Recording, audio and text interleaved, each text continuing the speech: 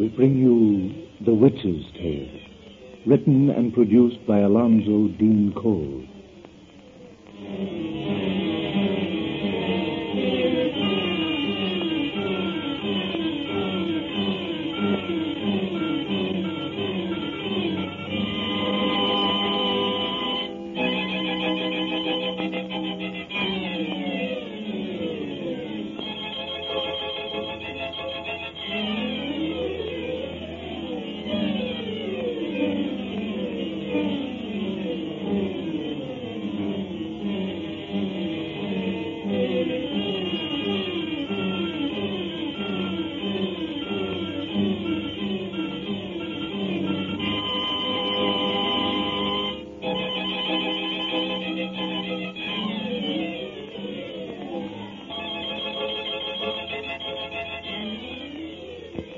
Now let us join old Nancy, the witch of Salem, and Satan, her wise black cat.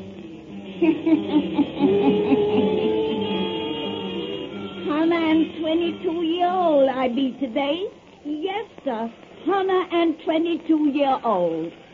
Tain't many folks gets to a ripe old age like that, Satan. Satan, you took the words right out of my mouth. The reason for old Nancy living so long is 'cause she's such a nice, helpful body, always doing kind things for folks, like spinning pleasant little yarns to cheer 'em up.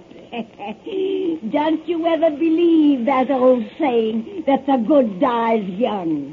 And speaking of dying, reminds me that we got a real pretty little bedtime story to tell right now.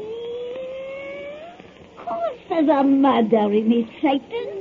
And afore we finish, no telling how many people meet nice, terrible death. Douse out them lights. Sitting quiet in the dark is the way to hear our cheerful tales. Now draw up to the fire and gaze into the embers while we takes you across the seas to merry England, land of ghosts and haunted castles. Gaze into the embers deep while we spins our yarn about the house of the bridegroom. The house of the bridegroom.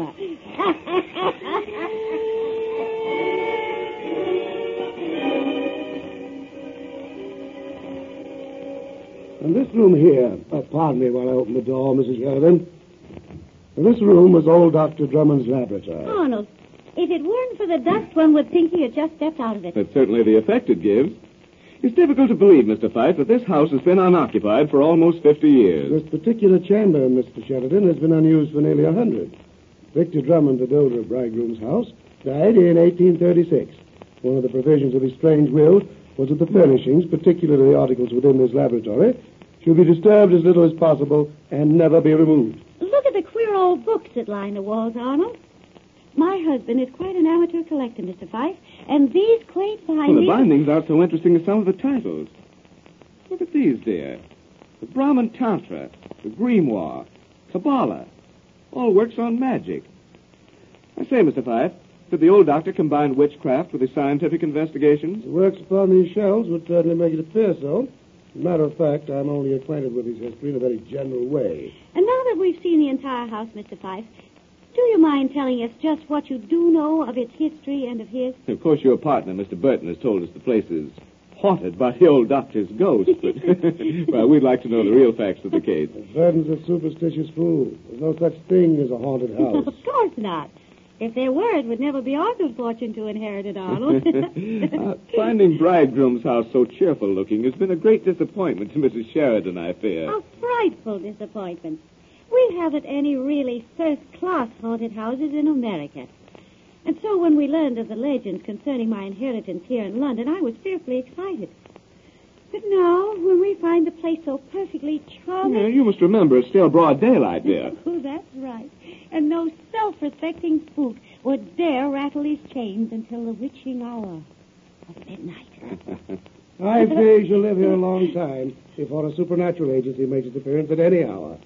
But if you wish to hear the history of the place, let's go back to the drawing room, where the air is a little better. Yes, you open the windows back there. This room has been closed so long it's acquired the odor of a tomb. Oh, by his choice of comparison. You see, my husband is as anxious as I to capture the ghostly atmosphere, Mr. Fife. Oh, but you're holding the door. Excuse me. Oh! What is? Mrs. Sheridan. What's the matter? As I crossed this threshold, I had the queer sensation, as though I'd stepped on a charged wire. You've stood here? Yes. I felt a definite shock. A tingling sort of. Jove. As I stand here, I feel it, too. I'm directly beside you, and I feel nothing, sir. Well, I don't feel it either now. It's gone. I rather think you and Mrs. Sheridan permitting your imaginations to play you tricks. But since we both felt... Mr. Fife must be right, dear. There's obviously nothing here to cause such an electric shock. As a matter of fact, there's no electricity in the house. It's only provided with old-fashioned gas for lighting. Funny. I'll close this door. Arnold, doesn't it seem warmer to you in this dark hallway than in that sunlit laboratory? Yes. It's possibly chilly back there. I wonder what... Oh, you two young people are certainly falling under the spell of this old place. But don't. I assure you there's nothing abnormal about it in any way. Oh, there couldn't be. It's too perfectly delightful. Well, Victor Drummond meant it to be delightful. He prepared this mansion to receive his intended bride. Mr. Burton told us about that. And how just a week before the wedding, she ran away with another man. That's the story. From the moment he received word of her elopement, he never left his house. She broke his heart. Evidently. Yet he could have felt no bitterness toward her at the last, for at his death he willed her his property. Well, Mr. Burton said I can imagine what he told you. The romantic yarn that Drummond left to the place out of revenge. That he put a curse on it. Oh, stuff and nonsense. Here's the drawing room. What is your version of the old man's strange will and the events that followed it? The only logical version. The will provided that his former fiancée should inherit his entire property on condition that she occupy the house he had built for her. That's understandable in a romantic old fool who lived as a refuse for 10 years because she jilted him. On her death, the place was to pass in succession through her female heirs, which is the reason you now find it your property, Mrs. Sheridan. The lady in question was your great-great-aunt.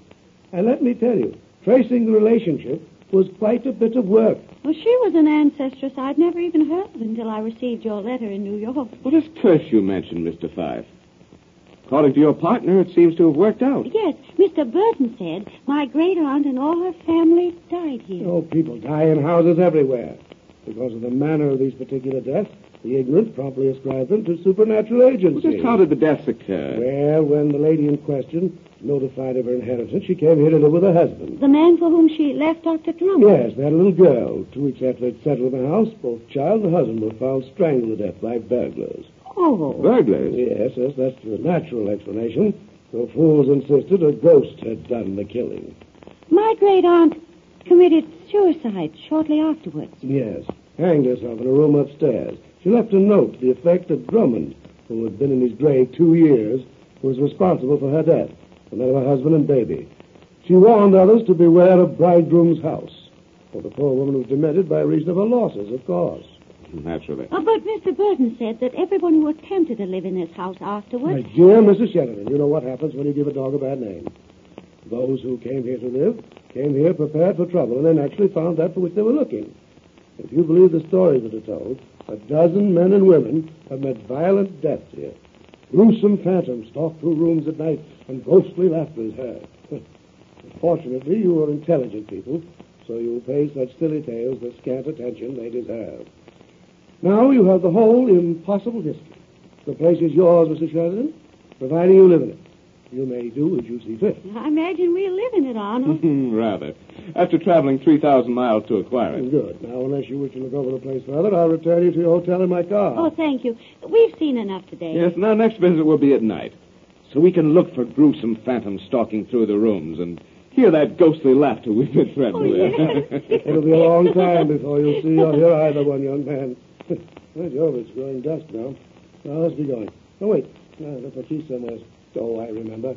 I laid them down in the laboratory. Now, if you excuse me... Well, I'll get them for you. No, thanks for that. I know exactly where I left them. I shan't be but a bone. Oh, Arnold, aren't you simply mad about this beautiful place? We never dreamed we'd own a mansion like this, did we?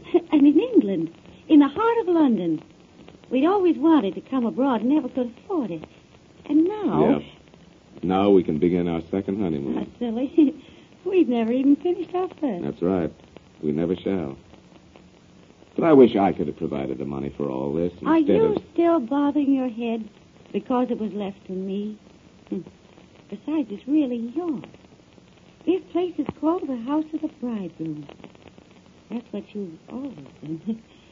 House of the Bridegroom. But of a bridegroom who never had a bride.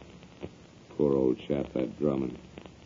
How unhappy he must have been. Yes. Arnold, you don't think there can be any truth in those superstitious tales? Well, there couldn't possibly be. I know it's silly to give them the slightest consideration, but despite my laughing at them before Mr. Fife, I've had the strangest feeling since we've been in this house. A feeling that we're being watched. Watched? Yes, particularly in that laboratory. How do you explain the peculiar chill in that room and the strange tingling sensation we've both experienced there? Well, Mr. Fife's explanation is the only possible one. Imagination. I suppose so. But I've met practical men like Mr. Fife before. He's the sort who never believes a thing exists until he actually sees or feels it. Don't! Oh, Arnold! Mr. Fife! What's happened to him? He went back to that laboratory. Here, you stay here. I'm going back to that laboratory. Oh, no, I'm coming with you. Fife! What's the matter, man? He doesn't answer. Here's the door. It's closed. I'll soon open it. Oh! Fife! He's lying on the floor. Arnold, look at his throat. Those big blue marks. The man's been strangled. Good God, I think he's dead. Oh, he couldn't be. Well, there's no one in this house to hurt him. No one here but him and you and me. Oh, that lock. Where's it coming from? There it is again. It's in this room. Well, it can't be. There's nothing to be seen. Oh, but it is. And it's coming closer. Out that door, dear. Out that door. Run. Oh, the door is closed. Slammed shut. I can't open it. And now that lock is right beside us. Help! Help! Help! Let us out of this door. Let us out of this door.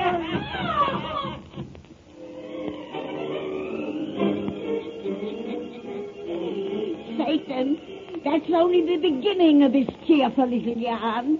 If folks wants to hear the rest, they got to call on us next time we has a birthday. And I'm 2-year-old. I'm gonna be real soon. Come see us then.